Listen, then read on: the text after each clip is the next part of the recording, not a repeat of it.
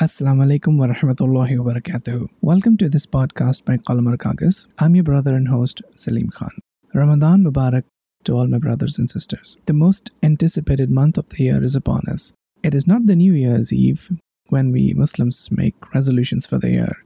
It actually happens this month. Many of us quit a lot of our vices. Some of us quit social media. Some of us quit smoking or drinking. It basically becomes a race to become a better human being.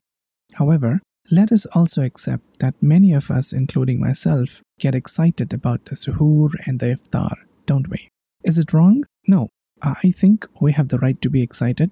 However, it's what happens between suhoor and iftar that matters, and that needs to change. You must have heard a narrative. All we do during that time is sleep or rest or do other lethargic things. However, many of us go to the extremes by not resting at all.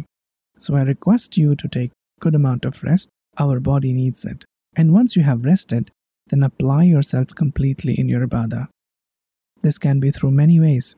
I had mentioned earlier that there are many ways to reach Allah. Choose the way that suits you the best and start slow. Read Quran, perhaps just one page a day, and increase the number of pages gradually. Do your dhikr or pray your prayers. Or always keep communicating with Allah through dhikr or dua. And yet remember your responsibilities.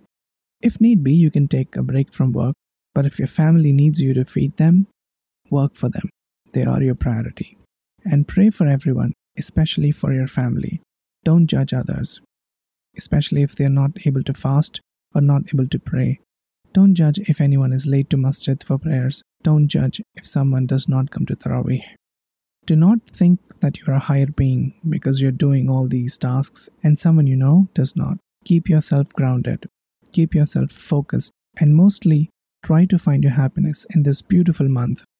And once you have, then keep it going for the rest of the year. Until next Ramadan. Assalamu alaikum wa rahmatullah.